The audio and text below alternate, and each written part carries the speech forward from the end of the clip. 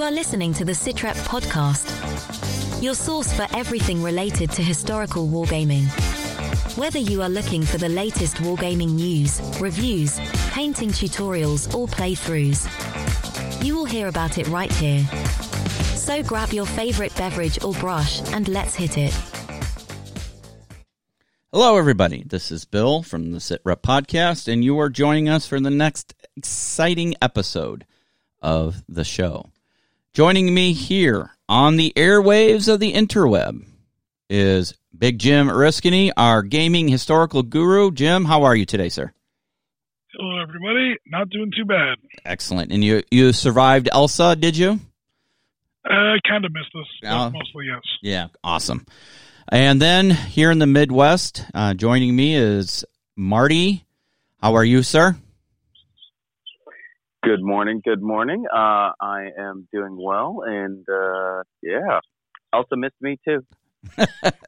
I think we're getting the back end of it right now, but yeah. Yeah, it is.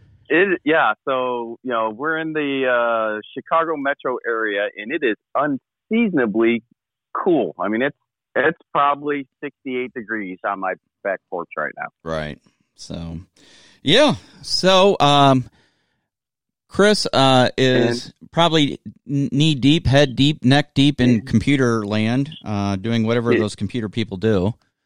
He just texted me back and is going to join us momentarily. All right. Well, he will be a late addition to the show.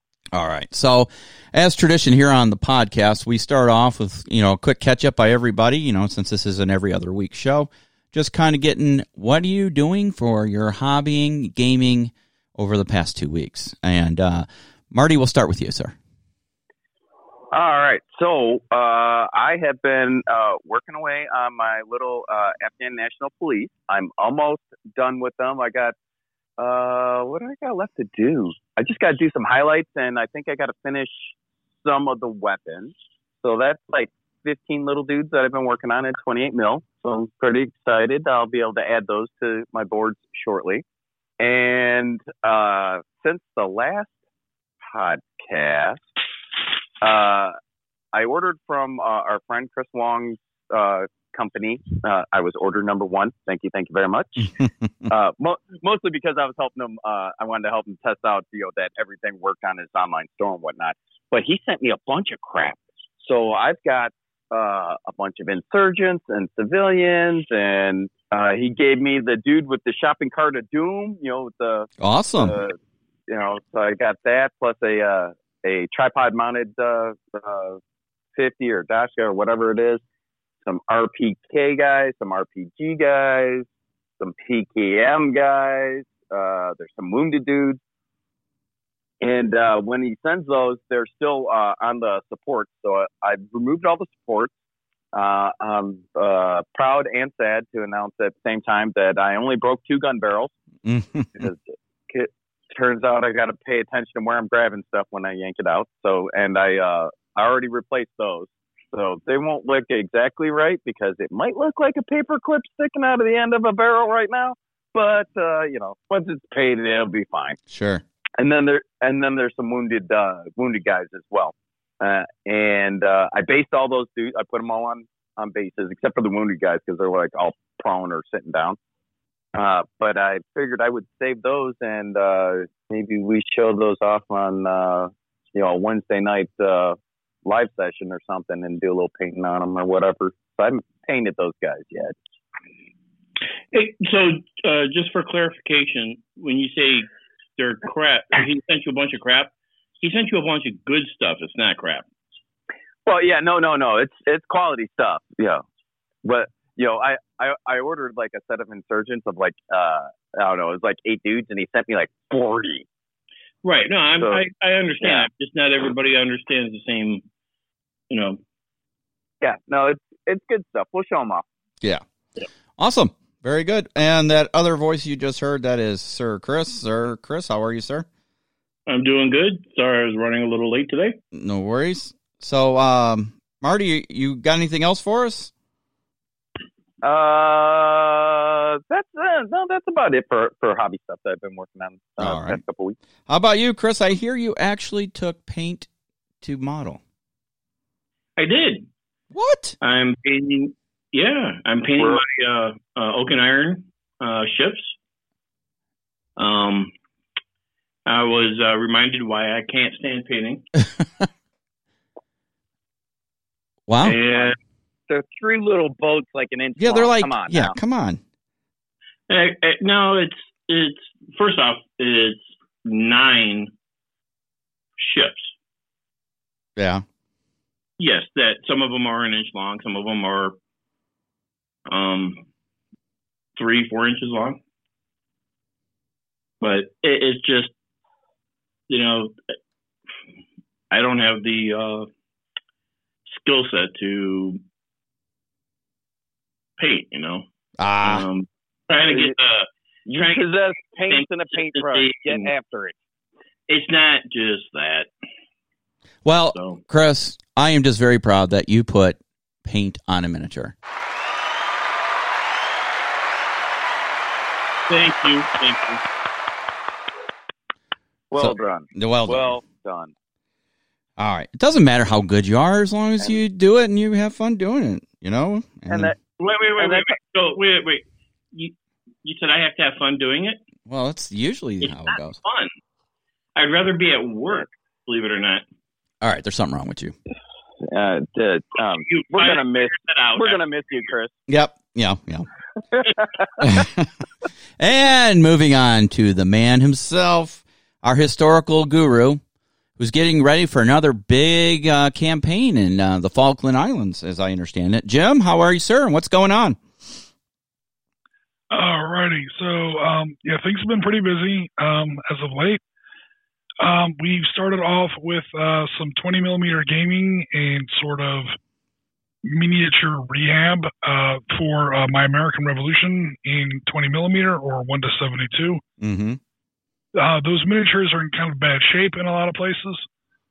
So we recently put out a video for July 4th where we looked over, trying to get these miniatures back in, serviceable condition, explaining how the rules worked, and then explaining, actually going through a couple turns of actual tabletop play. Right. So that's used up quite a bit of time. My dining room table is still that same table. I'm going to go ahead and finish that game at my earliest possibility and or convenience. We may go ahead and film the rest of that game. But if you're interested in seeing how it's going so far, that video has been up on our channel now for about a week. Yeah, it's a really good video. Yeah, really nice. Oh, cool. Thanks. We've also had a couple episodes of Arab-Israeli Wars with our friend Piotr, where we did the tank clash at Bir Gifgafa on, I think it's 2nd November 1956. This is the second big Arab-Israeli war. The first one, of course, was Israel's War of Independence in 48. And then this is like the first, the two countries are now set up, Egypt and Israel, and they're actually, throwing down with their own armies for the first time. Because in 1948, both countries were sort of emerging out from under the British Empire. Mm-hmm. The British were just pulling out. We had the Balfour Declaration and, all that stuff like that. So that only really kicks off really in 48. It's definitely a big war, but it's not really a battlefield kind of a war. 56 was the first big. Egypt and Israel now have their own armies, such as they were at the time. I mean, they were, both countries were really just kind of starting out as their own independent powers. Right. This was just the biggest tank battle of that war. A lot of people like to, think about, Patton's war or what might have happened if the Western Allies and the Soviets had really immediately thrown down in Europe after the end of World War II, which was, of course, a ludicrous impossibility, but some people still like to imagine it or whatever.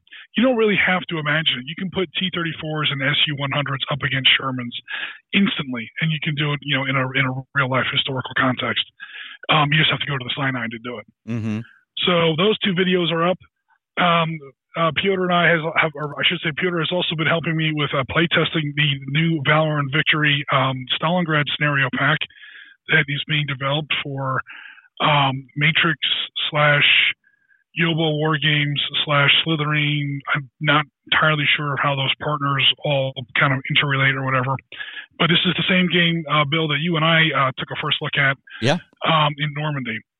So a second wave of that is coming out. I think the schedule is later this year, near the end of this year. Maybe it might go into the beginning of 2021. I'm not sure about that. And part of the DLC for that game is going to at least the plan is at the moment. Everything here is just the plan. I don't want to put anybody on the spot. Mm-hmm.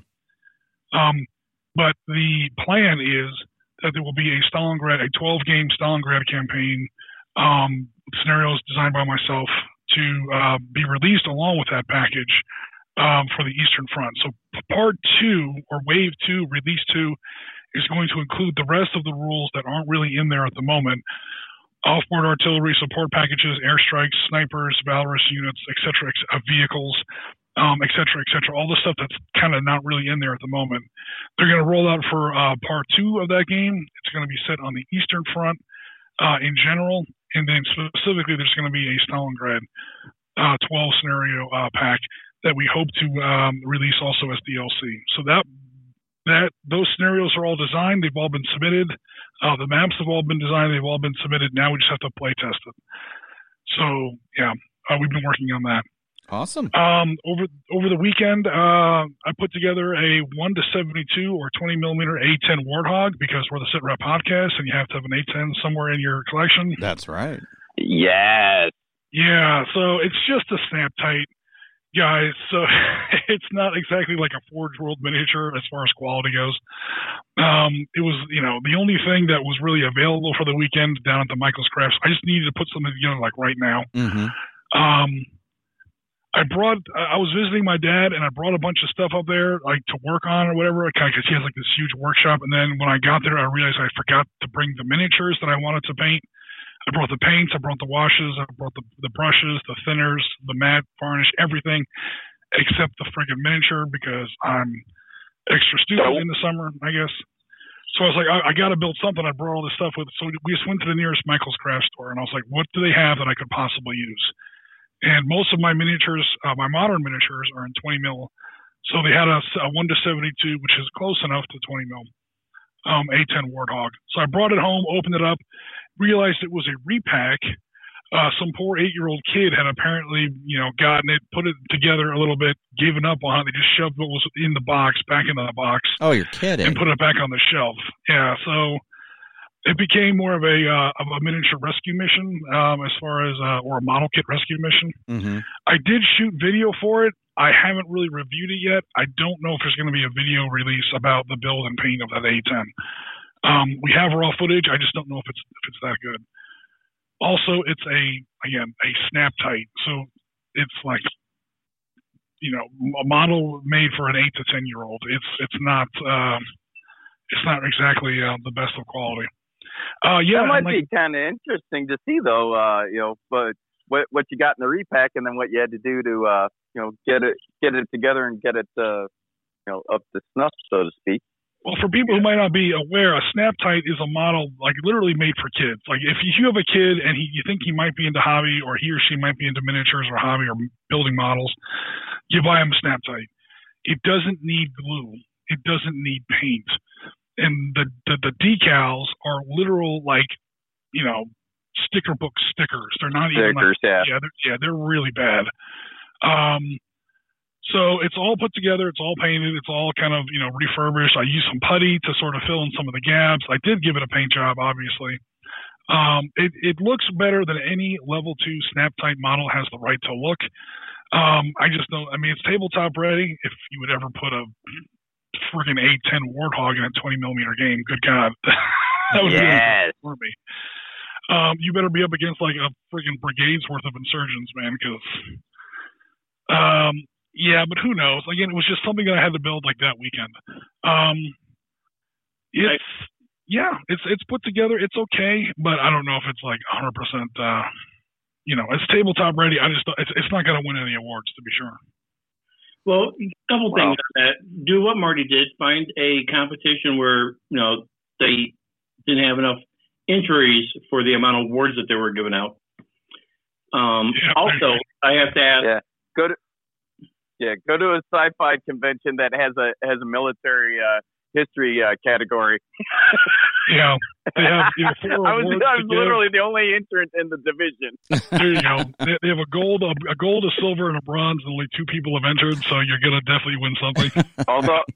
Although to my defense, I did get 3rd overall, so I did actually compete against some other folks there, and these were just tabletop ready models. They were my toys that I play with. I had no intention of entering them until I got there, and one of the guys that I was playing Dust with was like, "Hey, those are pretty good. You should put those in the painting contest." I was gonna say, which miniature was this that won the award?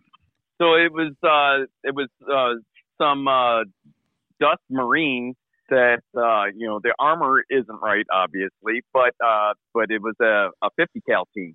So nice.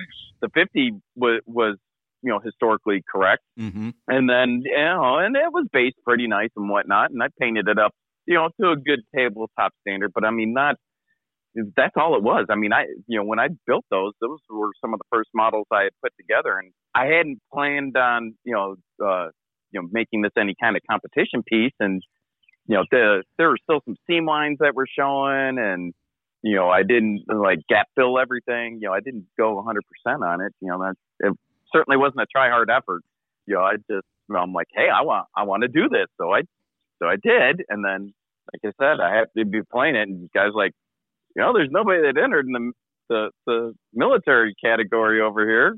Maybe you should put those in there. So they accepted it. And see that Marines win even when they're not trying to win. That's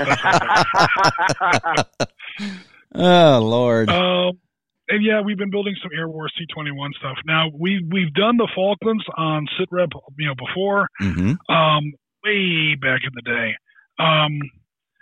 In fact, so far back in the day, the reason I kind of feel comfortable running at least Falklands sort of games, or Falklands related games again, is we ran it so far back in the history of SitRep that this was before we were sort of simul streaming or restreaming our content on Twitch out onto other platforms. So there's no recording of any of those games on YouTube. On our YouTube channel. And people have been asking about it. They're like, why are you guys going to cover the Falklands? We're like, dude, we've covered the Falklands. Right? Come on, look back in our history. Scroll. Oh my God, it's not there. Okay, sorry, we'll run some Falkland games again. And it was like a last minute, a person from the UK. So the people in the UK love the Falklands War. At least they do now. They didn't really at the time. But I don't want to get into all those politics. But yeah, so again, we had most of the files ready to go. So it should be almost a repeat of the game, Bill, that you mentioned in your video earlier today. At that first May 1st, 1 May 1982, the very first FRS-1 Sea Harriers up against some Mirage 3 EAs. The first real air clash between the Royal Navy and the, I almost said Australian, dear Lord, the Argentinian Air Force. It'll be interesting to see. Are you playing the Argentinians, I'm assuming? Yeah. Will you play differently than you did against me? Have you thought about your strategy? Yeah. So one of the great things about Air Wars C-21 is that it's simply and organically, there are some other games I could mention that don't do this, but it simply and organically brings out the real differences between these different aircraft. So, I mean, the Harriers are obviously better than the Mirage 3 EAs. But why? Seriously. Mm-hmm. The Mirage is faster. Carriers are heavier armament load, a hell of a lot faster.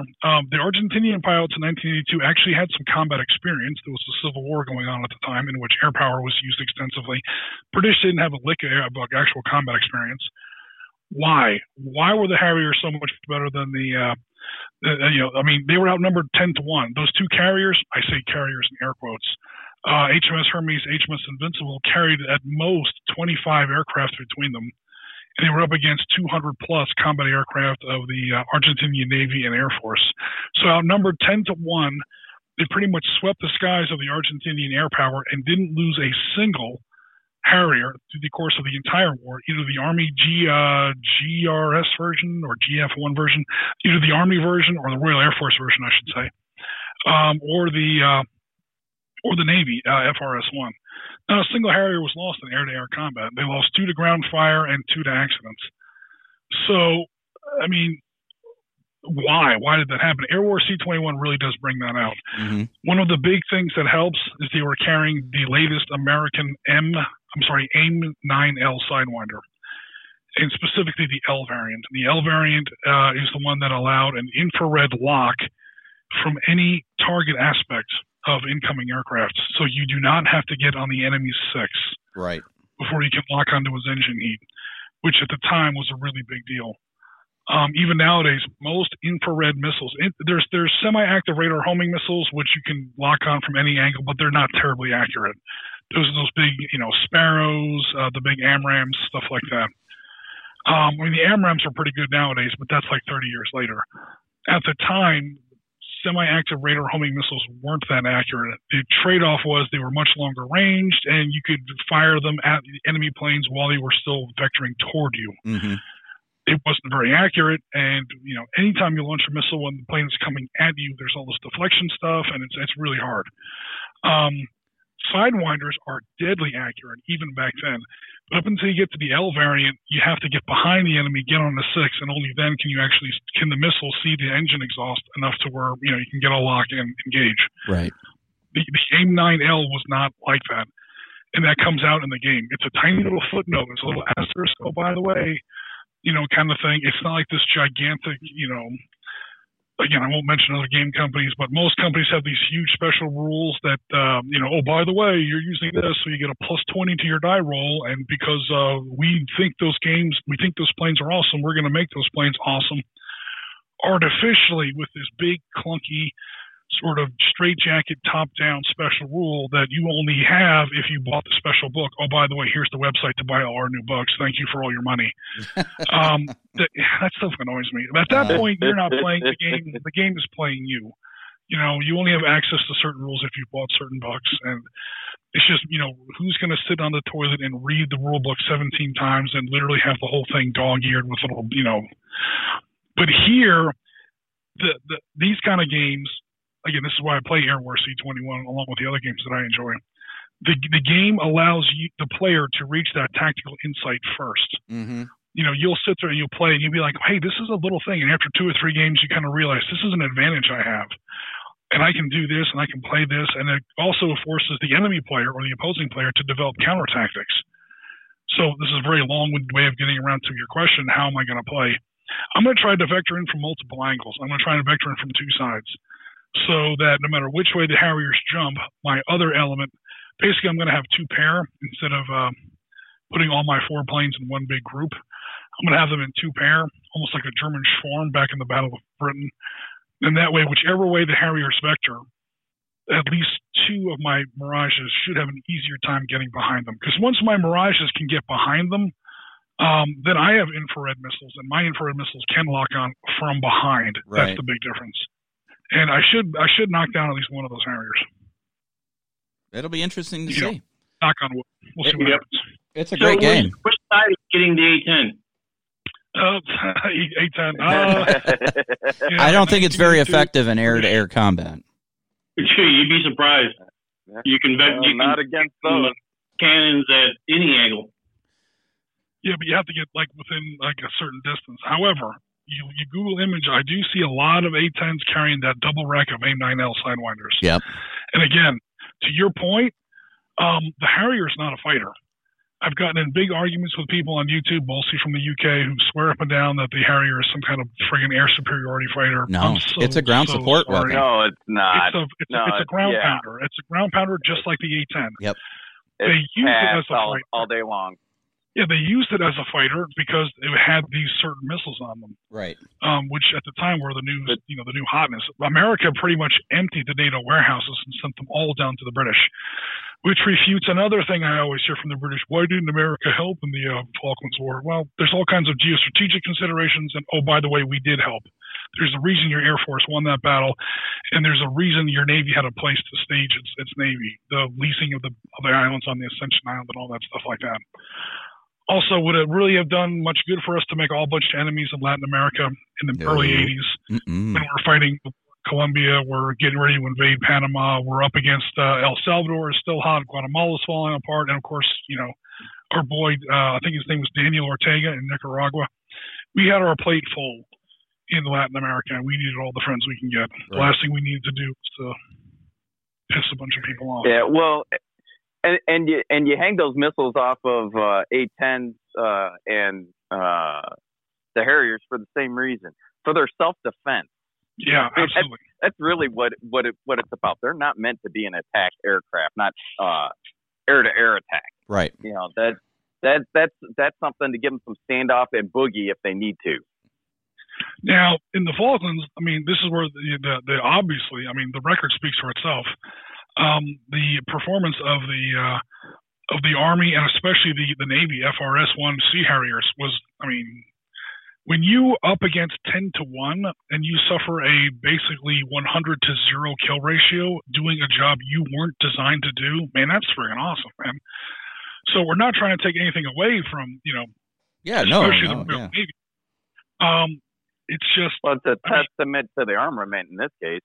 Testament to the armament and to the the tenacity of the pilots. And again, back to Chris's point, the A-10. I mean, I'm not going to send it out to intentionally tangle with MiG-29s or the new Sukhoi, whatever the hell it is, Sukhoi 35s or the JN-20, whatever the Chinese are flying around nowadays.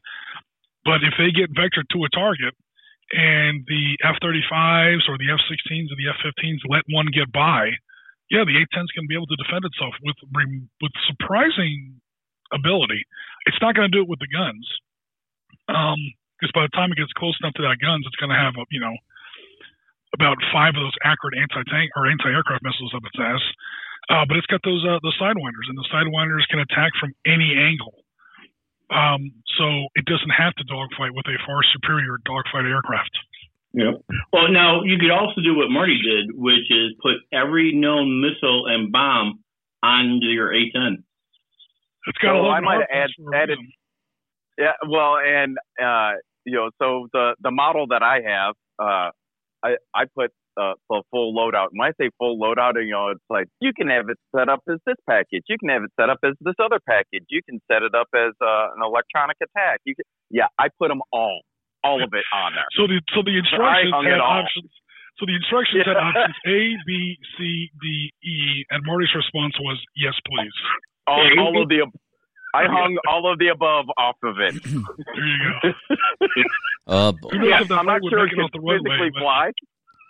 Yeah, it's one hell of a ground-based aircraft, but when we say ground-based, we really mean ground-based. Yeah, because as it turns out, I can't even get it to stay on the flight stand. You probably can't get it off the runway. It better come off its orbit, so when it comes into land, it's going to shatter its landing gear. Right? There's no reason to bring ammo back. Yeah, there really isn't. All right. We know what the British did during the Falklands War. They had loaded dice. They had to. It's called the M9L Sidewinder. Yeah, I was going to say, I believe we just discussed what that die was, too. At least in air-to-air. For ground attack, obviously the British did very well, but again, they had the exact aircraft to do that. And being a VTOL aircraft, the Harrier can get down to some absurdly low stall speeds, which makes for pretty accurate bombing. The guys who were doing ridiculously accurate bombing, almost too accurate, again, the record bears this out, are the Argentinians.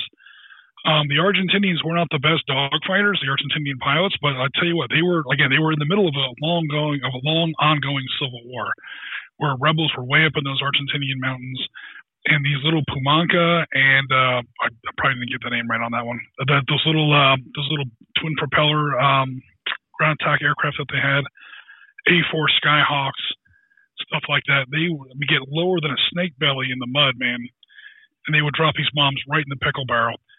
To so much, though, that when they were actually bombing armored targets with armor-piercing bombs, i.e. British warships, the bombs would go right through the ship.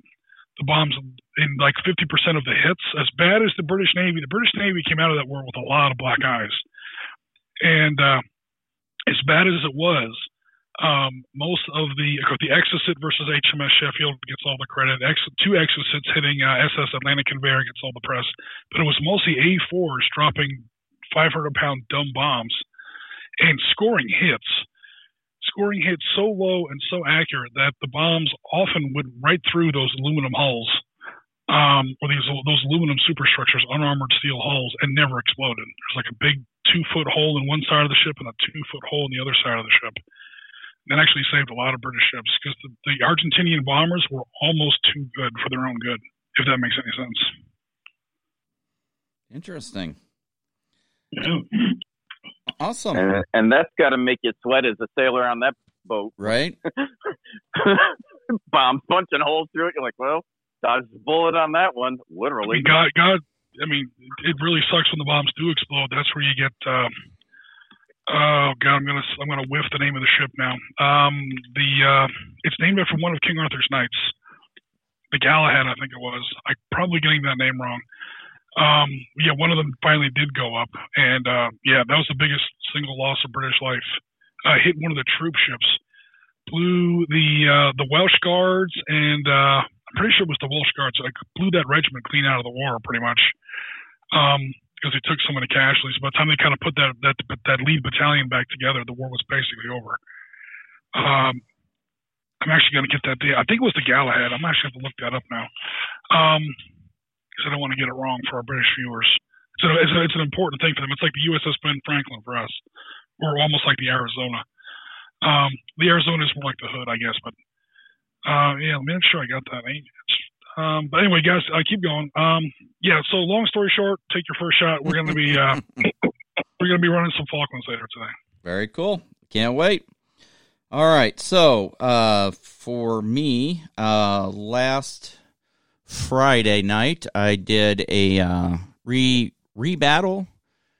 recreation of Gettysburg, and did not go so well for the Union. They kind of got their asses handed to them in day 2.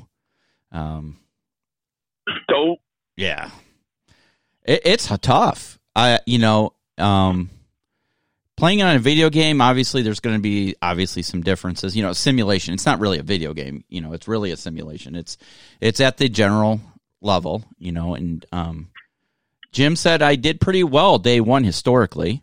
Day 2 was, I could not keep the units cohesive enough.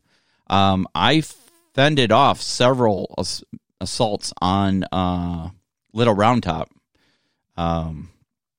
several times, but then I just couldn't get the guys. I guess my biggest complaint I was using Ultimate General Civil War, replaying Gettysburg, and I guess my biggest... Now, Jim says this wasn't uncommon during this time period, but 1,900 guys routed, seriously, a whole... 1,900 guys all run away, panic is contagious. Either the unit's going to break or it's not. Once, it's either going to be 0 or none. Yeah. Or a 0 or all as far as when the unit breaks.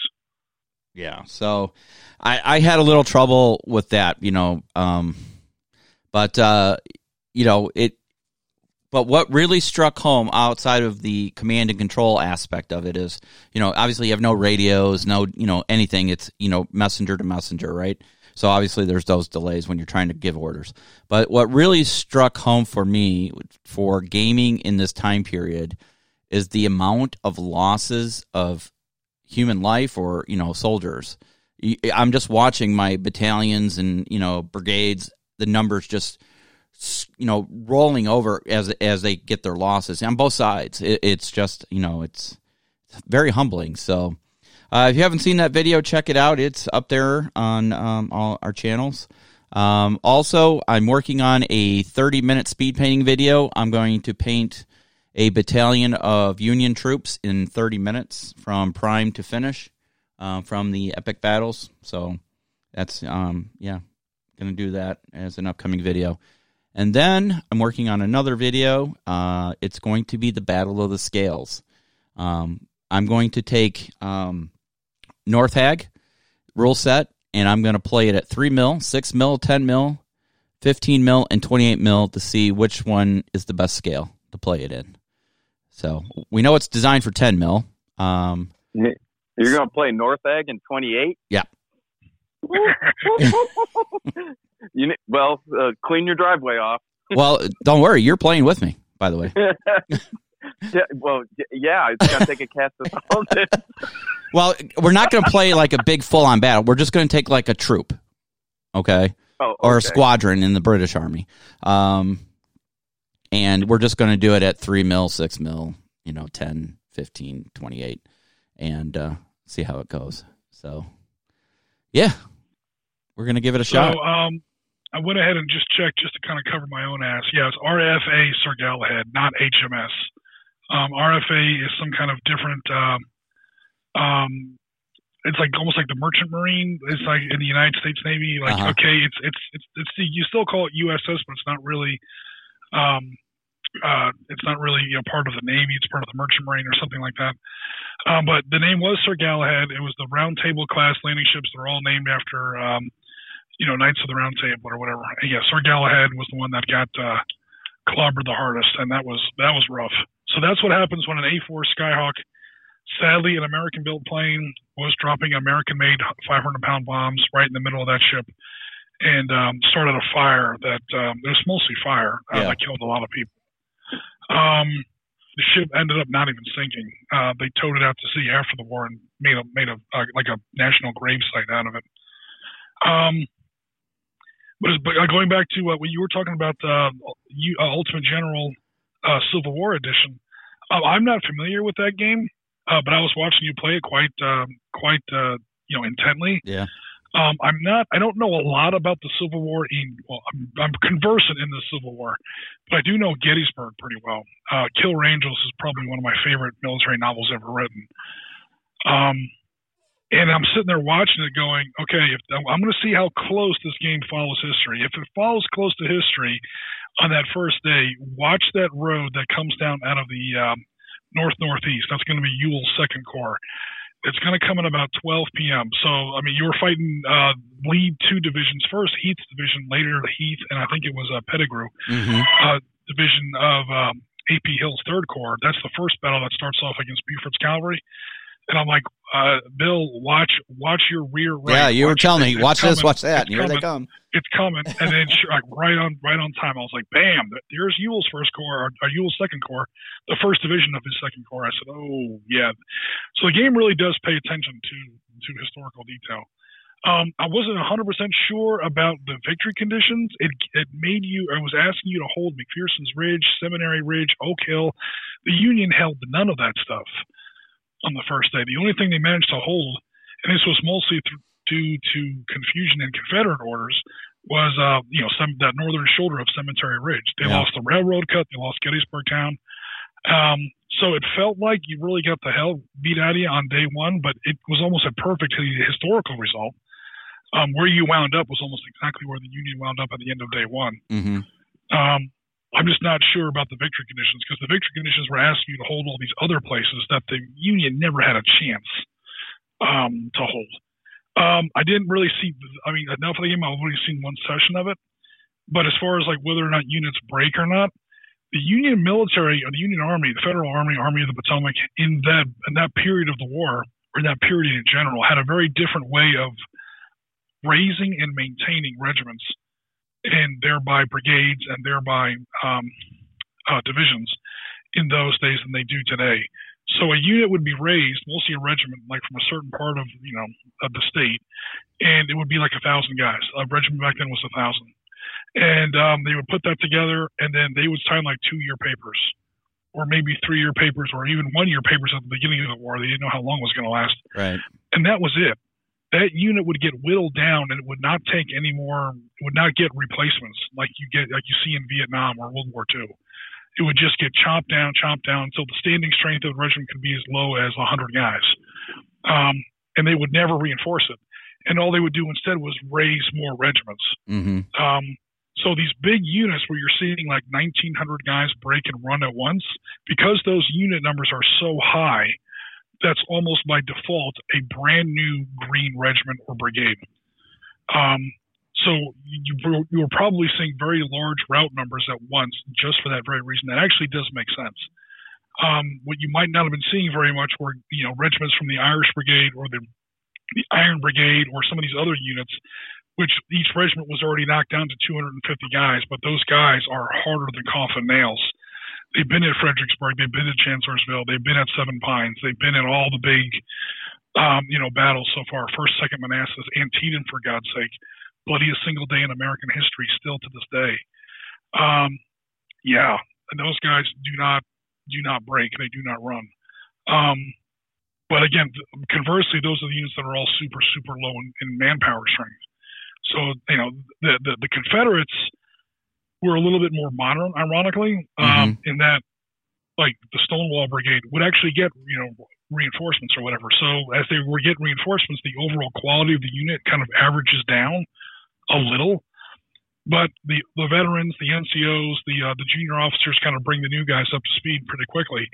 And, those units remained, pretty intact through, large stretches of that war. Which brings us then to casualties. I mean, good God. Gettysburg and Vicksburg, like the middle of the war, like the summer of '63, kind of finally stopped this trend, but you're kind of near the very end of this trend, where all the general officers, all the colonels, all the flag guys, they're all basically using Napoleon as their template. Napoleon was still relatively recently, it was like maybe 50 years ago. And they were using Napoleonic warfare tactics, how they were using their cavalry, how they were using their infantry, how they were using the artillery. This little thing, however, had happened between Napoleon's time and the American Civil War. It's called the Industrial Revolution. And train tracks everywhere and telegraph wires, and units could move around a lot faster, and which means you could never get that real breakthrough. Because by the time you effected that breakthrough, the enemy had already brought in a second unit behind that, and a unit behind that, and a unit behind that, and a unit behind that. That's what happened at Manassas. Ironically, it was the Confederates that made the first good use of the railroads in that war. That was General Beauregard. So, you're basically, like we see so often in too many wars, you're fighting with last war's tactics with this war's technology. And a lot of military doctrine, or whatever you want to call it, trends, is sort of this pendulum or this balance between tactics and technology. When technology is ahead of tactics, you see these catastrophic kill rates all the time. It never fails. I mean, you saw it in the Civil War. The first half of the Civil War, the casualty percentages were absolutely through the roof. There are guys like in the novel Fremantle, you saw Prussians, you saw French, you saw all these observers, like European observers, who had just come through the Crimean War. And the Crimean War was no friggin' picnic either. And they're looking at these American casualty rates, especially on the Confederate side, and they're like, these people are friggin' crazy, man. Right. We thought we had bloody battles in the Napoleonic days, and these people are friggin' nuts. Do they not realize that no longer people are shooting musket balls at each other? They're shooting those little mini balls or mini balls, however you pronounce it, which is actually like a ballistic shot that actually hits at a much greater range, much greater rate of fire, much greater penetration. I mean, you can't fight Napoleonic tactics with these weapons when everybody has a much better rifle, because we make them in these little things that we like to call factories. We have factories now, okay? You can't fight, The Napoleonic War, all weapons were made in, people's barns. They were made one at a time. Every button, every coat, every bootlace, everything had to be made by hand by a guy with a hammer, next to his cow in a barn somewhere. Mm-hmm. 1850s, we see the Industrial Revolution, and then that sheer amount of killing infrastructure gets put into the armies, especially on the federal side. I mean, by the end of the war, they had repeating rifles, they had revolvers, they had freaking machine guns, they had the first Gatling guns or whatever. You can't do it. And that's why by the end of the Civil War, like the siege of Petersburg, you see like these reverse trench lines with the crenulated trench line, and you look at photographs of the late part of the Civil War, you swear you're looking at a battlefield from World War I. So the first half of the Civil War is looking very much backwards toward the Napoleonic Wars, and the second half of the Civil War becomes eerily similar to World War I. Right. Mass artillery barrages, these thick trench lines, Battle of the Crater. I mean, that happened in Belgium, they did that exact same plan. They dug a tunnel, they packed it full of explosives, they blew a huge hole, and they tried to charge through. It didn't work at Petersburg. It didn't work in I think it was near Passchendaele, 50 years later. So, yeah, that's one of the reasons that you see those absolutely absurd casualty rates in the Civil War. Yeah, it's crazy. So it just blows my mind when you think about, what those guys went through. And they were still coming on lines and all that stuff, not as, direct as like in the Napoleonic Wars, but, at certain points they were. Close. Yeah. Especially in the earlier battles. Close. Yeah. So I don't know what you think of the movie Gettysburg, Jim, but, they do show parts of the battle. I think when they were trying to take where were they trying to go? Up Seminary Ridge or somewhere, and they were all online, going, Get online, and here we go. And, you got guys with rifled bullets now, it's not a musket ball. So, yeah, that takes some guts. All right, so let's catch up on a little bit of news real quick, and then we're going to talk about, I got a great topic for you guys today. I didn't put out a running order today because I want to get your initial reaction to this one. So in the news, our friend Brad and Bob Mack have another Kickstarter going right now for their next 3D printed campaign. It is the British, right? If I remember correctly, the British Army on the Rhine. So they have created a new Kickstarter campaign for that, and it is going right now. So I think I will back that. You know what I found out? As I go sidetrack here in the news, I got a lot of 3D printed stuff I have yet to even really open and try. So I really got to work on that. But yeah, they got a really nice 3D printed campaign going on for British Army on the Rhine. They've got, I'm pulling it up here as we speak. And let's see why my Kickstarter page keeps coming up in French. I have no idea. It's really weird. Anyways, let me look at the models here. Oops. Hey, Marty, you're going to tell me how you did that to them. That's funny. So you got the Chieftain Mark 6. You got an FD 432. You got the Scorpions, Abbots, and a Chieftain Mark 10 with Stillabrew armor are the base models in the pledge. So, and these can be printed at 15 mil, 20 mil, and 28 mil. So they look pretty good. So yeah, there's stowage and everything you can get depending on your pledge level. They've got a painting guide they've created for this. So if you're interested in getting some more models for, Battle Group North Hag, here's your chance. So yeah. Other than that, there's some Victrix. Good old Victrix has got some Romans out, late Romans, I believe. So you might want to take a look at those. And then Osprey Publishing has Hungarian soldiers versus Soviet soldiers. That clashed during the Barbarossa campaign, Jim. It's a book that compares those fighting forces. So you got that too. In 1941, the Hungarians were probably the best Axis force, the best Axis allies the Germans had. Really? At least one part of it. They had something, they might talk about this in the book that you're referring to, or the miniatures that you're referring to. They had something called the Hungarian Rapid Corps. It wasn't exactly like a Panzer division, but it had a lot of light tanks, a lot of armored cars, a lot of trucks, and it was doing pretty good. They kind of got the short end of the stick. A lot of the German generals kind of used them almost as like expendable. We don't want that's mostly in the southern part of Russia, so going into or the southern part of the Soviet Union. So a lot of the battles in the Ukraine, at least in that first year of 41. That first Barbarossa / Typhoon phase of the Eastern Front. Yeah. So that's von Rundstedt's army group. No, I'm sorry, that's not true. That's von Bock's army group. It is von Rundstedt. Sorry. More importantly, it's like a shoulder to shoulder along with Kleist's Panzer group. And these guys were the elite of the elite of the elite. These were like probably the best, or at least some of the best German Panzer divisions. And the Germans did not want to throw these guys, under the bus if they could possibly help it. So there are a couple examples where they send in the Hungarian Fast Corps to kind of trip all the Soviet defenses. They kind of send them in first.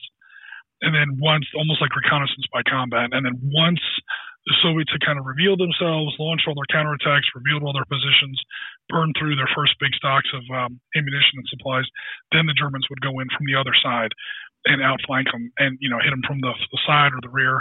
And that Hungarian Rapid Corps got chewed up down to a nub really fast.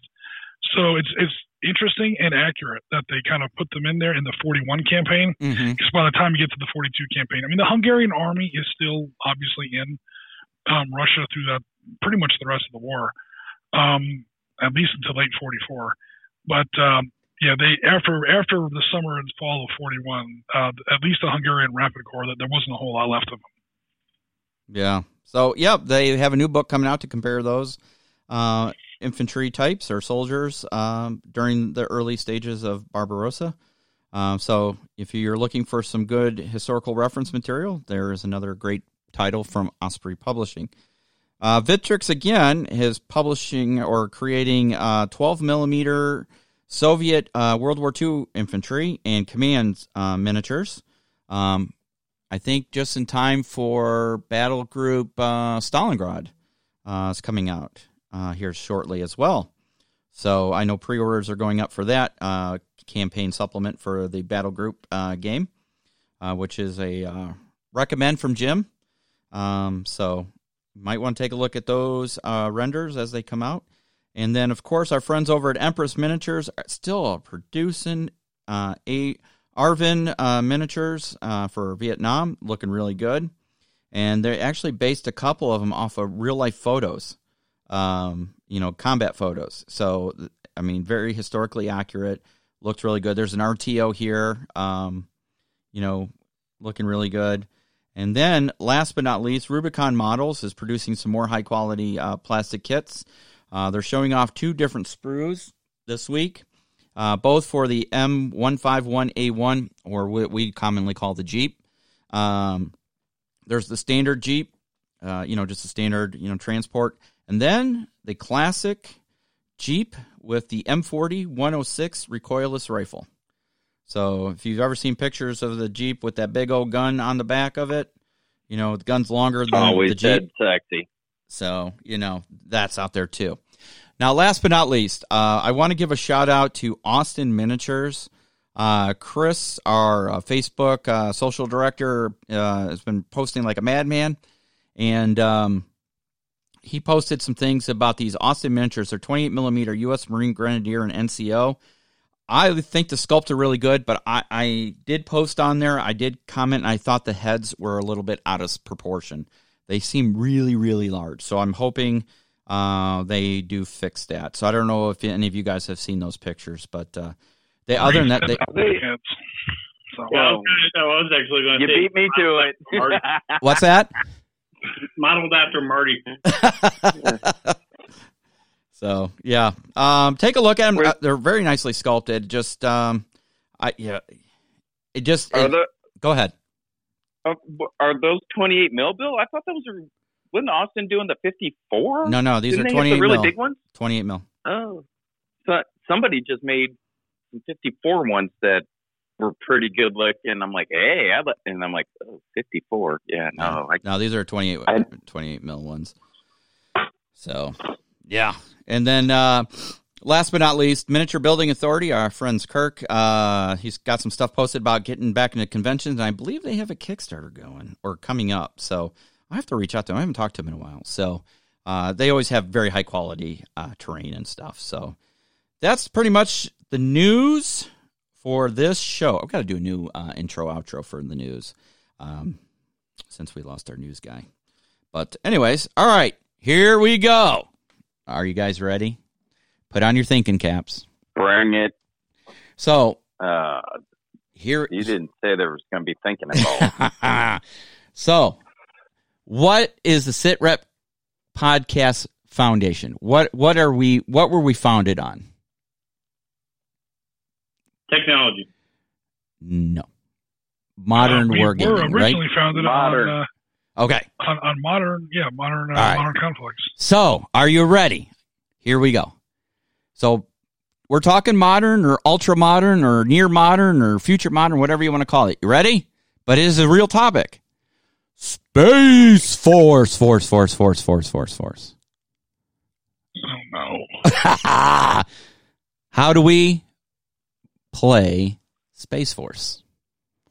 Jim, there's already Space Marines. Wait, what? What?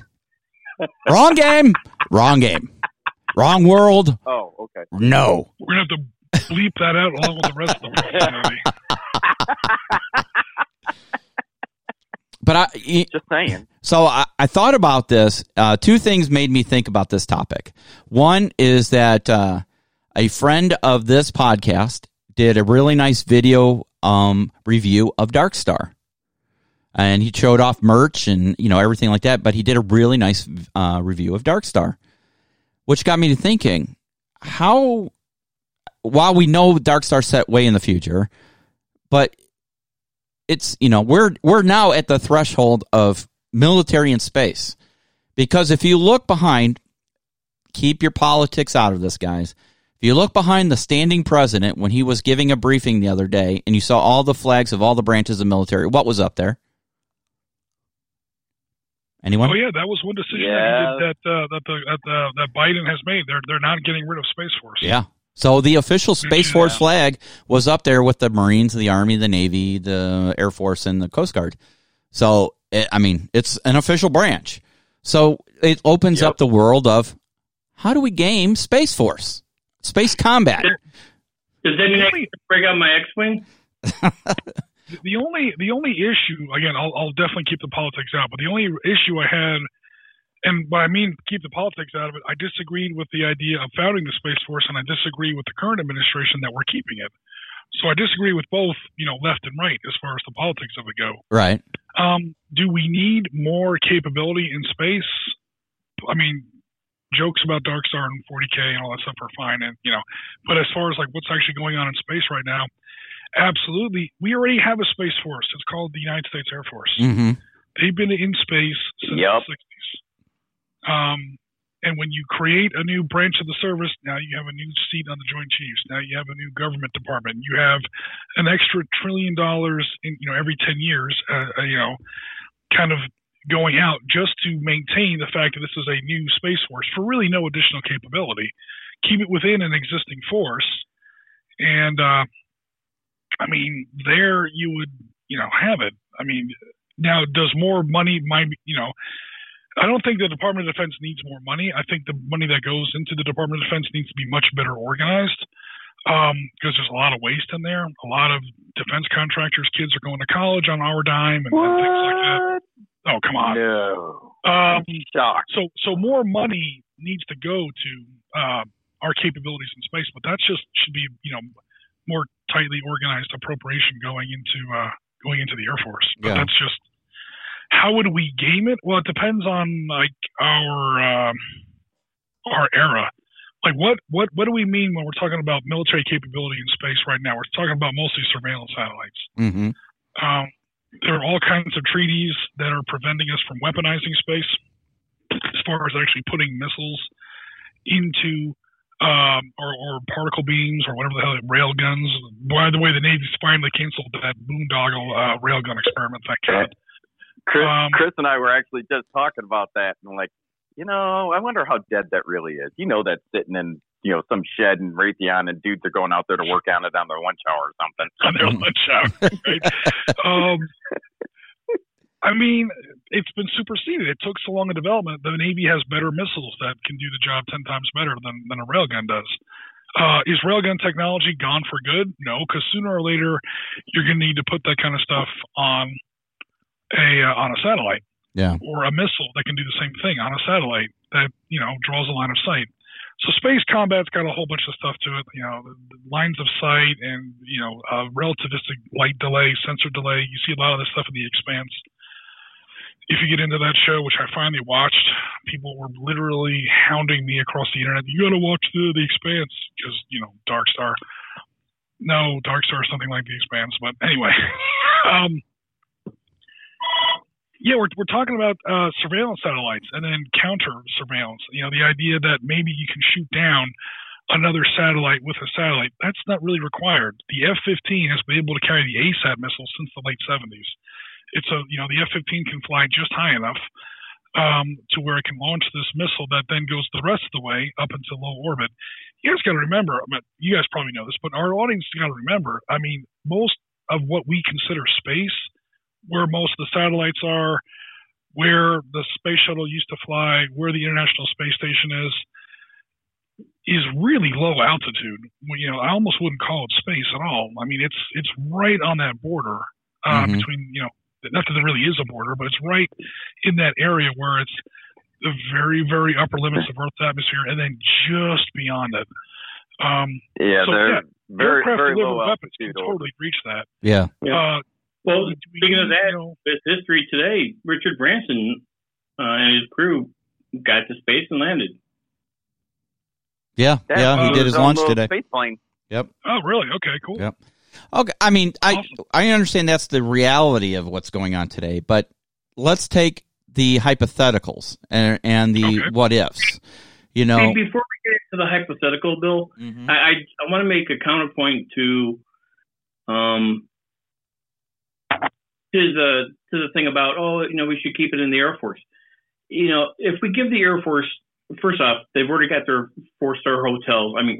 Barracks and everything. Right now, they don't want to support the ground pounders as it is.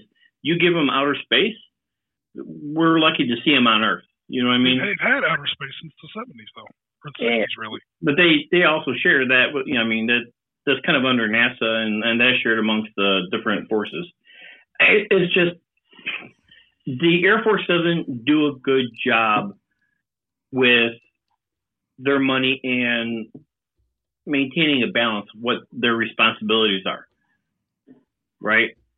I would agree with that. At least halfway. The Air Force, we were talking about the A-10 before. The A-10 would have been deader than fried chicken by 1985 if it hadn't been for... Yeah, they've tried to kill it a half dozen times. Yeah, because they don't want it. They don't want to, or at least the generals don't. The pilots love the A-10, but the generals, they used to call it the fighter mafia, at least in the 80s. I don't know if they still call it now. But most of the generals that were running the Air Force at those times were former fighter pilots. And then this big turkey called the Warthog, or the Thunderbolt 2, if you want to get technical, comes along. They're like, we don't want that. We're not supposed to be flying around in the mud, supporting ground pounders. That's why you guys have the Apache.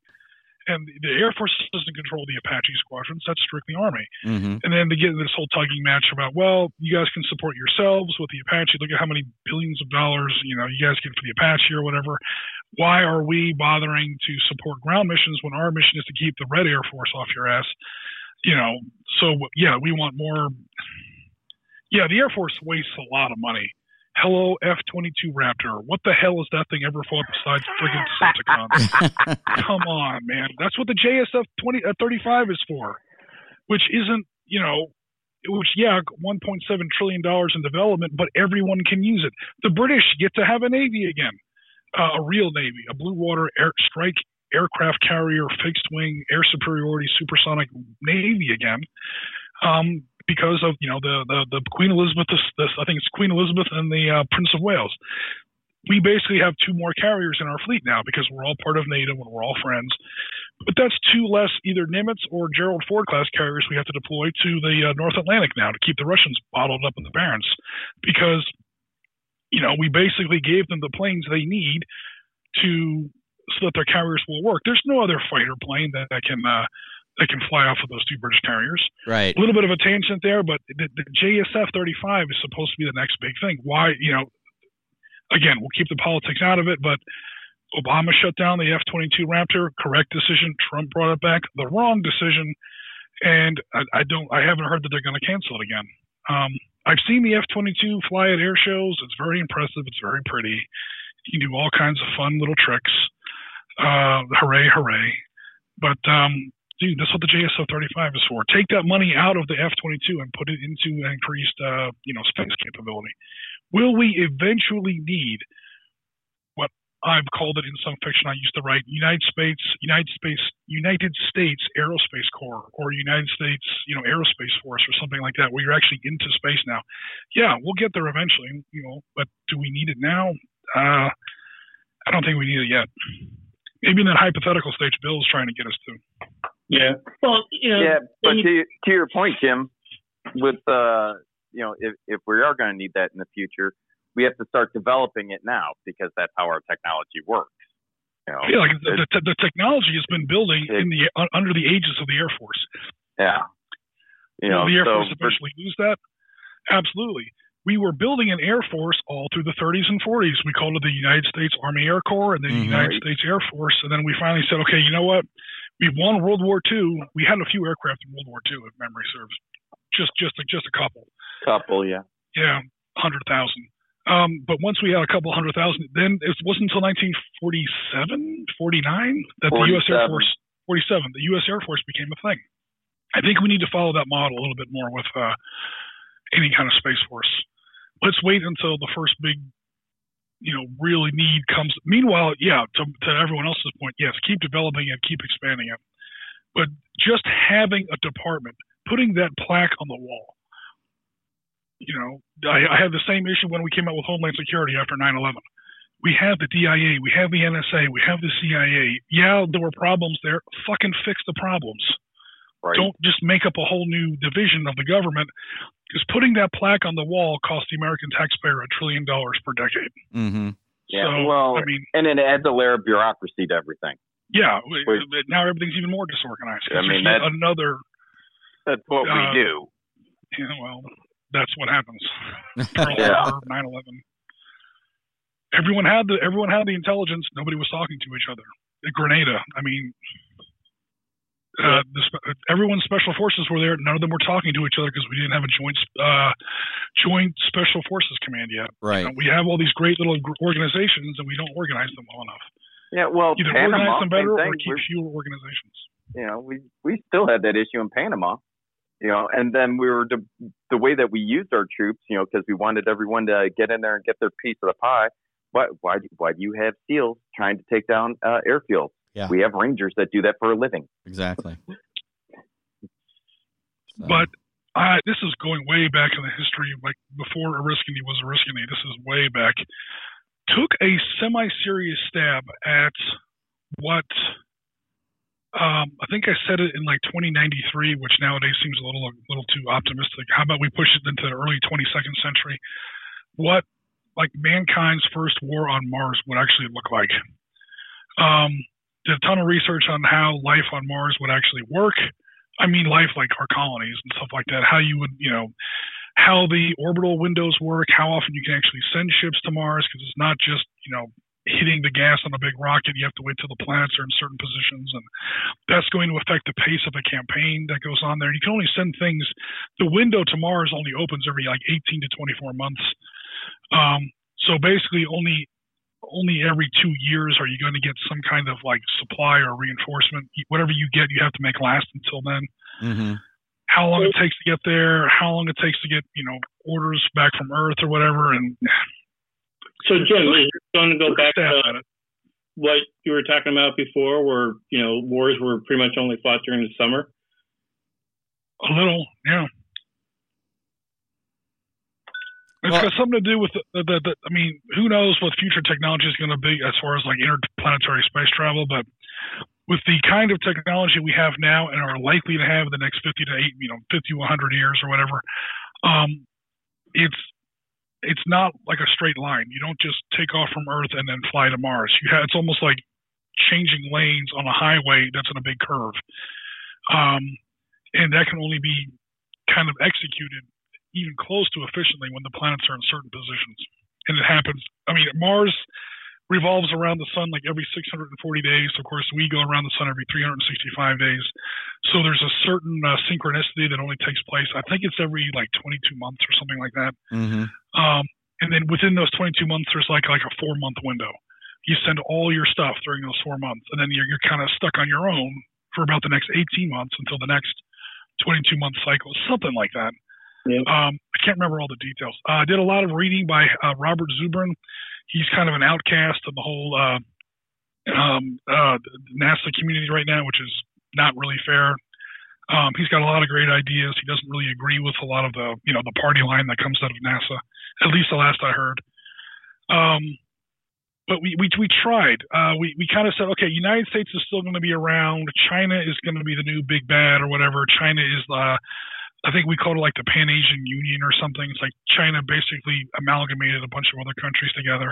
There's like this new like East Asian super state, and they now have colonies on the Mars. Like the corporations. This is way before SpaceX and Jeff Bezos and Elon Musk and all that stuff. But we sort of envisioned that, or and then of course the Europeans had like a pan-European space agency or something. So we had factions. We had how vehicles can actually work on Mars, basically rovers, but they're armed, drones, autonomous technology, and aircraft. Aircraft are tough on Mars because the atmosphere is like 2%. The density that our atmosphere is. Infantry combat is almost non-existent because, the conditions on Mars are not, you can't just walk out and fight in a trench on Mars like you can here on Earth. I'd have to definitely take another look at it, but we've taken a stab at it. And it wasn't like Star Wars with lightsabers and Jedi. It was almost like the kind of stuff you might see in The Expanse nowadays. Like there's a semi-realistic look on what it might actually sort of be like. Well, with the way things are going today, I almost wonder if like government response and their actions would dictate the fact that and if you bills are out there, is there going to be like a territorial battle? And that's when the government. Hey, Marty, you're breaking up. We can't hear a word you're saying.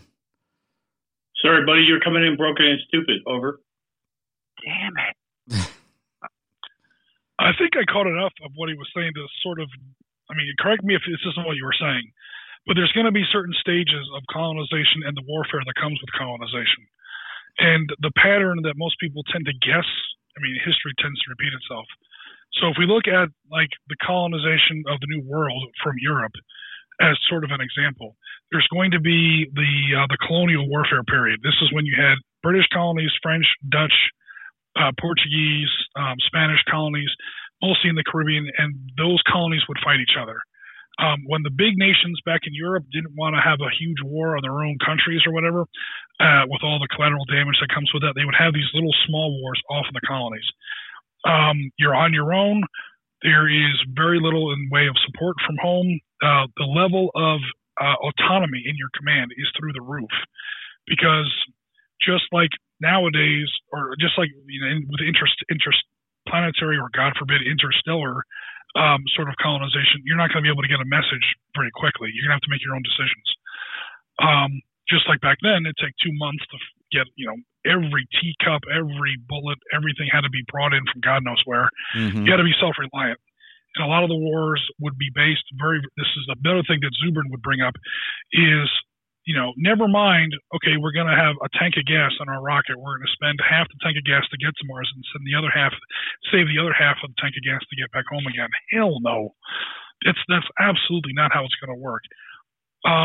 Any civilian, military, warfare, peace, industrial, it doesn't matter. Any kind of colonization that's going to happen on really the moon or especially Mars is going to be dependent on what you can make there yourself.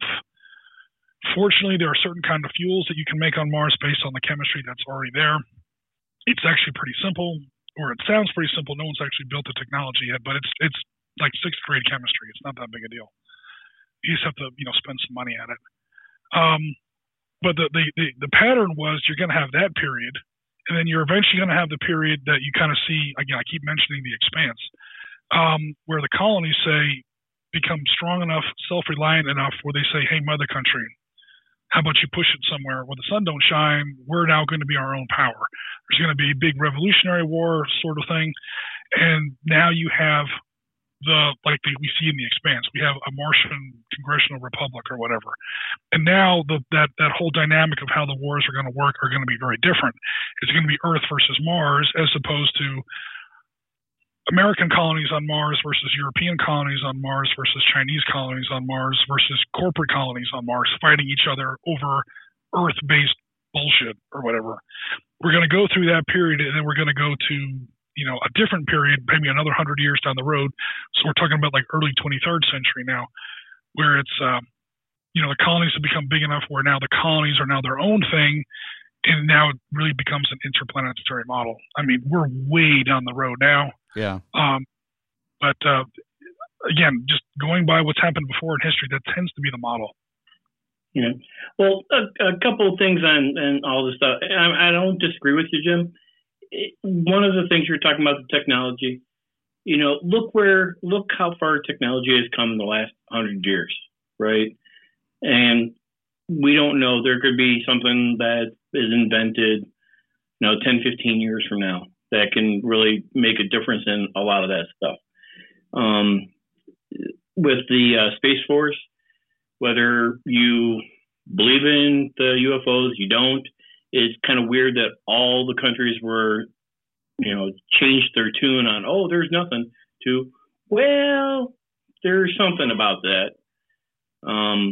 It's almost like, I don't know, like I wouldn't be surprised if some other world docked here next month and we already knew about it. Well, if that's the case, the game's already over. Yeah, in order for any, not surprise me anymore.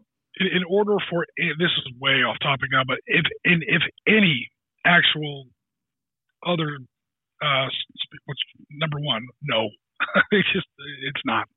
But just a flight of fancy for a second.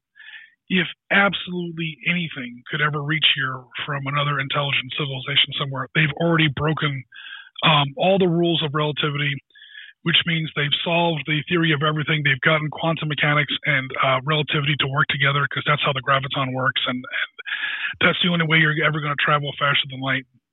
If they showed up and they weren't friendly, hang it up, dude. I mean, it's like an Abrams tank running over an anthill. The amount of technology and the amount of scientific breakthrough that has to happen to actually allow realistic travel between star systems is, I hate to use the term, but it's a quantum leap. It's not even like, we're going to discover this in the next 100 years. No, we're going to discover it in the next 1,000 years, if ever. The light barrier is not like the sound barrier. It's not just put Chet Yeager in a bigger plane and have him go faster.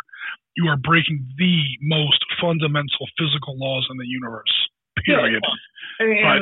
I'm not disagreeing with you. I'm just saying, there's enough stuff. There's been enough evidence that and I think we'd be very self-centered to think we're the only ones in the world or in the universe. Well, to dial that back a little bit, though, maybe that's not alien. Maybe that's another country's technology that they've developed some super cool crap that is still terrestrial bound. It's from Earth, and they've been test driving some stuff. Yeah. Well, yeah, I mean, a lot of these things that people are seeing look a lot like a stealth fighter. A lot like a stealth bomber. It's a big triangle flying around in the sky in a way that we've never seen before. Yeah. Yeah. And no, I don't think that we're the only people, running around out there, but I don't want to completely derail the topic into the Fermi paradox and everything else. All I was getting at is, for one, look at where we've gone in the last 100 years. Doesn't mean that, some of those hard constant variables are not going to be changed, right? Well, yeah, but I would also add that history doesn't always travel in a straight line.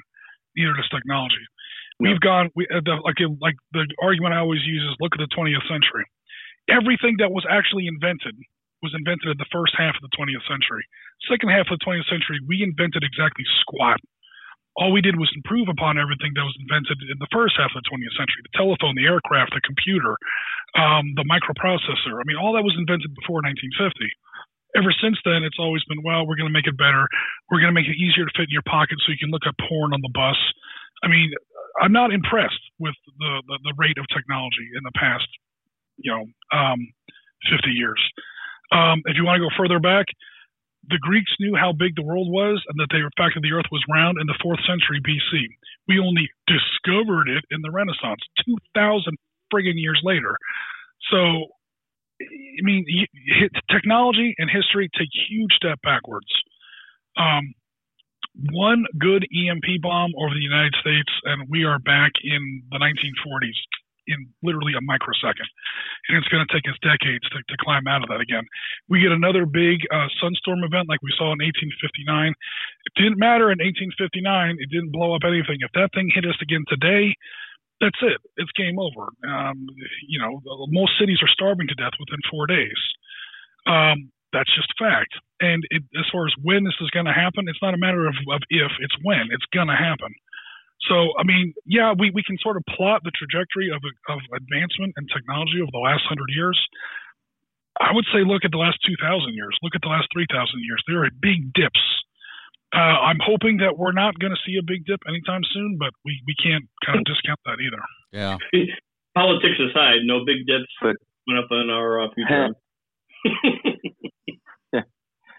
But to bring it back, kind of on topic, how would we fight / defend space and moon or Mars? If we have colonized other celestial bodies, like the moon or Mars, how do we to bring it to a really infantry level, how do we hold the ground that we have? It's going to be the two basic models are like modern naval combat, because in space there's nowhere to hide. Everything is very, very, very visible in space. We take pictures of things 9.5 billion light years away.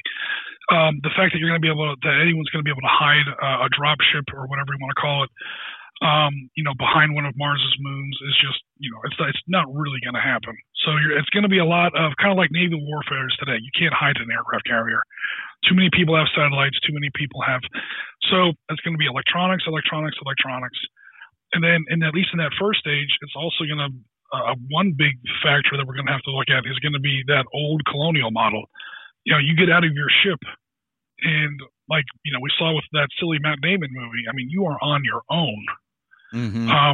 So what weapons can you build there? So let's take Mars, for example. Mars is never going to be terraformed. I'm very sorry to anyone who thinks Mars is ever going to be terraformed. It's never going to be terraformed. You cannot terraform Mars. The reason it doesn't have a spinning iron core, therefore it has no magnetic field. So navigation is going to be a little difficult on Mars as far as your vehicles, your infantry, and stuff like that. It basically doesn't have really a North Pole. And what that also means is that you have no protection. There's no Van Allen belt, sorry. Wow, I screwed that up, didn't I? There's no big radiation protection belts. There's no ozone layer. There's no magnetic field. So you step out on Mars, and unless your stuff is EMP hardened, because you're basically getting nuked 24/7. Ironically, a day on Mars is almost exactly 24 hours. Just a coincidence. But it's. So anything's going to have to be super hardened. How much of it's going to be underground? It also depends on it's almost like it's tough to kind of make predictions. You almost have to set a premise. Where are we on Mars? Are we near the poles? What's the resource? Why are we there? So that's what people are going to fight over. Are we up near the poles where we think most of the water is? How do you power things? One of the big things Zuber used to talk about was geothermal vents. So there are going to be certain areas of Mars that are more volcanically active or formerly volcanically active. It's not really volcanically active anymore. Again, no spinning iron core in the center of the planet. But that's going to be one of your main sources of power, predicted, is geothermal energy.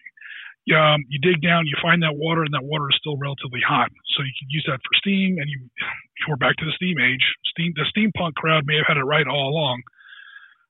You're going to be back to steam-powered, processes for, growing food, purifying water. You can use the materials that are on that regolith, that red sandy iron oxide Mars soil there. You can make bricks out of that. That's what most of the buildings are going to be. Forget about these big, super glassy, super white domes that you see in all the movies. it's going to look like a dirty igloo is what most of what Mars is going to look like for the first 100 years. Where we are, why we're there, that's going to depend on how close the different factions are and what they're going to fight over, and how close they are and how real estate based. You were talking about hold your ground. That's going to determine a lot of, how those wars were fought. I think right now the question's a little too open ended, but people have taken stabs at it. Well, and to your point that we're not building these big glass houses there. It also, I think, the military objective, if you will, do you want to take over that place or do you want to destroy it? Because that is two vastly different operations. Mm-hmm. Because if you want to take over that, then you don't want to destroy it. You want to do as minimal damage as possible, and that gets to be a tricky thing because it's really easy to blow shit up. You can't put a single hole in whatever. Yeah. They say a lot of that stuff's going to be underground at first because, again, one of the big things you have to watch out for on Mars is the solar radiation. Solar radiation is absurdly strong on Mars because it has zero in the way of a magnetic field. So you can put all the air and water. People talk about terraforming Mars. You can put all the air and water you want on Mars. There's a reason Mars doesn't have air and water anymore. It used to. The evidence is there. We photographed Mars almost as intensely as we photographed Earth at this point. It was there and it's now gone. And so that's why I'm saying you're not going to be able to terraform Mars. Not to be a big pessimist or whatever, but that's going to affect where the colonies, cities, factories, whatever it is you're going to be fighting over, where they are and what they're doing there. They say the first big wave is going to be deep underground, like that huge valley. It's like 50 times longer than the Grand Canyon or whatever. Biggest valley in the solar system. Valles Marineris, I think they call it. Tunneling into the walls of that, doming over certain parts of that. But again, the dome isn't really going to help you, depending on where materials technology goes in the future. Right. That definitely could change in the next 10, 20, 50, 100 years. Whatever you build is going to have to deal with that massive amounts of solar radiation. Well, Jim, you're from Florida. You guys have all that tint for your car windows down there? Yeah, we spend all day indoors. I haven't been outside my house in like 4 days. Man, I'm serious. I'm going to finally have to take the trash out after this podcast. I'm going to be like, oh God, the sun. Trust me, in Florida, who the tourists in Florida are. The people actually on the beach and coming in from the beach, they're all burnt red. Yeah, Those are the tourists. Yep. The people who live here are the pale people sitting under the an air conditioned building saying, "Hey, welcome to skin cancer." The rest of us are inside. That's why when I was down in the Keys, I was wondering why everybody was wearing those long sleeve fishing shirts. The really thin. I don't know if it's nylon or whatever it is. I'm like, why are you wearing this? And then I was out for a few days and I totally understood. So, and I picked up myself some shirts because you learn real quick. Yeah, the sun is a thing down here. I mean, I'm sure people who live in Arizona are probably laughing at us right now, but. Yeah. All right, guys. So there you go. Some food for thought. How do we play Space Force in modern wargaming? What, Chris? I say we start with X-Wing. Boo. That's not modern warfare. You just want to play. You just want to play X-Wing because they're already painted. Yes. No. Nailed it. No. And I already have them. Yes. No. They're not cheap. In the future. It's a long, long time ago. I would like to see Dark Star brought closer. What would be, Jim, what generation would you say the ships are in Dark Star? You have first generation like the Enterprise, I'm as an air carrier, the first Enterprise from World War II. Then you got up to the Nimitz class and the Eisenhower class, and what's the most recent class? Dark Star has a very specific history written into its backstory that makes it almost more like space opera than science fiction. So number one, no aliens. Right. Because no aliens. Because Fermi paradox, because Great Filter, because all these the Drake equation has been disproven decades ago. No aliens. I'm not saying they're not out there, just we'll never see them. So hang it up. Number one. Number two, we want to fast and light travel. So I don't know. I'm kind of getting off the topic here. The game was written first, and then the premise was built after the game, which is actually opposite. Which is why most science fiction games are garbage, or at least very, very badly flawed. Because most science fiction games, not all, there are some big ones I could mention that don't fall into this trap. Most science fiction games are based on a pre-existing IP. Movies, TV shows, comic books, something like that. Yeah. And that premise was built to be a fun TV show, movie, comic book, or whatever. Then you try to build a game around that, and it doesn't work because things like warp drive in Star Trek, or the Force in Star Wars, or the wave motion gun in Space Battleship Yamato are just way too powerful, and it blows up the system. Yeah. Dark Star was written in reverse. We came up with the game first, and then the premise came afterwards. And the premise was built specifically to aim history toward, or the future, whatever you want to call it, the history of the universe toward that specific thing. So there are certain kinds of technology, like you're trying to draw a line from like World War II USS Enterprise CV6 to USS Oriskany DSGN 797. It's not really going to work because there are some huge left and right turns in the history that are done to make the game fun. Sure. If you actually took what was going on today and you pushed it forward in a straight line, you said we kind of just assumed that everything was kind of keep projecting the way it is. There's never going to be a battle in space. I mean, ever. At least not between people. It's all going to be robotics. It's all going to be drones. Right. The problem is nobody who plays war games wants to play a fucking robot. Oh, no, Jim. Robotech. What? Robotech. No. Nobody wants to play a robot. I mean, come on. People want to play, people. So we had to do certain things with AI technology. We had to do certain things with aerospace technology. Yeah. Of course, we had to break the light barrier. We had to explain why Germany and Russia, when they decide to go to war, they go to war at Procyon instead of in Poland, like they have for the last 1,000 years. Sure. Why are they sending starships out to Sirius to have a war? So there's all this explanation, and a lot of it's kind of, I don't want to say ham-fisted, but yeah. It has to be to kind of explain why the game is taking place. Sure. Okay, so back to the question. What generation was that? Oh, geez. It would be way... Well, the way technology works in Dark Star, very, very briefly, they finally had to, again, get that unifying theory, that theory that kind of glues together quantum mechanics and relativity. That's the only way you're going to have anything like an Alcubierre drive. If you've done any reading on what Dr. Miguel Alcubierre has done as far as developing an actual workable faster-than-light drive, they've pretty much found the graviton and thereby the anti-graviton, so they can, manipulate space-time to basically create what we would almost call a warp drive. No. Thousands of years in the future. We haven't said it 500 years in the future. We're way too optimistic. But that's the only way that we can get, fun stuff, happening out in space. Right. The other possibility is almost like what the Expanse does, which is somehow a magic gate appears, and that magic gate leads to other places. That has some incredibly advantageous things for wargaming in space, because that definitely gives you something to fight over. I mean, holy crap. If there was like a warp gate kind of a network or whatever, those junctions where the warp gates meet are going to be the only thing worth fighting over. Gotcha. Otherwise, what would anyone fight over in space, Well, all resources, territory, No, territory in space? Well, how many billions and trillions of cubic? I mean, the solar system itself is several, billion. I don't even know. That's probably not even right. Resources. The aliens came to Earth to take our water.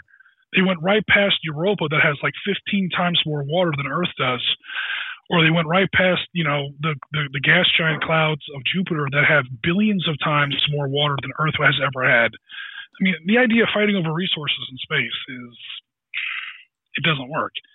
Maybe they need a waypoint along the way to, refuel, restock. Maybe it's a good vacation spot. I don't know. Yeah, I mean, they're in Florida. Goes into this kind of goes into the background of Darkstar. Why are they fighting? Right. Again, I want to take the whole. Let's. But you got to look at it this way, Jim. You're talking about the human race. They have fought over dumber things. You know. I am going to post the promo video for Darkstar. The Darkstar video that actually gets people to play or whatever starts off with these grand space vistas, and he's like, the stars, the last place we haven't destroyed. There should be room enough for everyone. Plenty to share, new worlds to explore. There should be room enough to everybody. Cut to a slide of Space Battleship Yamato, but that's just not our way. We are who we are. We just can't help ourselves. I'll post that video. Yeah, please. I mean, it's literally just, we're fighting because we're people. That's why there's no aliens. Because I don't want the human race united. It's just going to be pissant, the usual. And I'm not the only person to do this. Way before I did, God knows, Serenity and Firefly did this. There are no aliens in that verse. It's just people fighting over the usual bullshit. Right. BattleTech, holy crap! The IP that was 40K before 40K was a glimmer in GW's eye. No aliens, just people went out there. They had their shit together. They had basically like the Star Trek Federation thing, and it lasted for about 100 years, and then it just fell apart because we are who we are. Yeah. Yep. All right, guys. So for everybody out there, there's food for thought. How would you game Space Force? Or, would it be satellite combat where you're using satellite for intelligence for some kind of ground combat that, we're actually kind of doing now? Would it be linked into some kind of AI, weapons here on the planet? Would it be the Chinese and the Americans trying to take over the moon? Granted, we're talking far out, hypothetical situations, things like that. So tell us how you would play Space Force, since Space Force is now a reality, and they're still trying to figure out their mission, because as Jim has so eloquently stated, right now it's satellites, it's more intelligence gathering and counterintelligence than anything else at this point, because of several treaties, as he said, that, we can't put weapons in space, hence Star Wars back in the Reagan era. It doesn't mean nobody's doing it, but right. We're not claiming we've done it, but come on. Seriously? You think, there aren't satellites from many different countries not up there that don't have some type of defensive or offensive capability? I think that would be naive of us to think that. So, but what are the rules? It doesn't say any weapon. It gets into specifics. I believe it's you cannot have some kind of rocket missile systems from space. No offensive capabilities. Right. So, yeah. But even having a satellite, being able to pilot into another satellite. Well, I mean, you could do that with any satellite that you have control over. They can already do that. Yeah. So. And we need to stop doing it because there's enough, I don't know if you guys have ever read any articles about this, there's enough space debris in low Earth orbit. We are within, to use an expression my dad uses, a frog's hair split three ways. We are very, very close to sealing ourselves on Earth forever. Yeah. Because it's getting to the point where we can't put anything else in orbit. There's that much crap floating around up there. Yep. They're going to have to send a waste management up. That's going to be 10 million pieces of garbage. And they're going to hit other things, and it's going to become this cascade effect. Yeah, they're going to have to send waste management up and clean up the atmosphere. So, hey, maybe there's a career field, salvager in space. There you go. Yeah. It'll all be defensive weapons, to shoot the space junk before it hits you. Just remember, Chris, the greatest defensive weapon is the best offensive weapon. So no, the best offense is the Bears' defense. No, whatever. The Bears haven't won a Super Bowl since 1985, so they still have one of the better defenses. One and done, Chris. One and done. All right. Hey, take it easy on that. We're rebuilding. Yeah, they've been rebuilding like the Cubs. All right, here we go. All right, guys, thank you very much for joining us on this latest edition of the Sit Rep Podcast. We hope you enjoy it, so please make sure you like, subscribe, follow us on all our channels. Let others know about us as we continue to climb on our next goal. I'm not going to tell you what our next goal is yet because I haven't figured it out yet. I have a lofty goal, but I want to be realistic. So I think our goal right now is just to provide you with good quality content.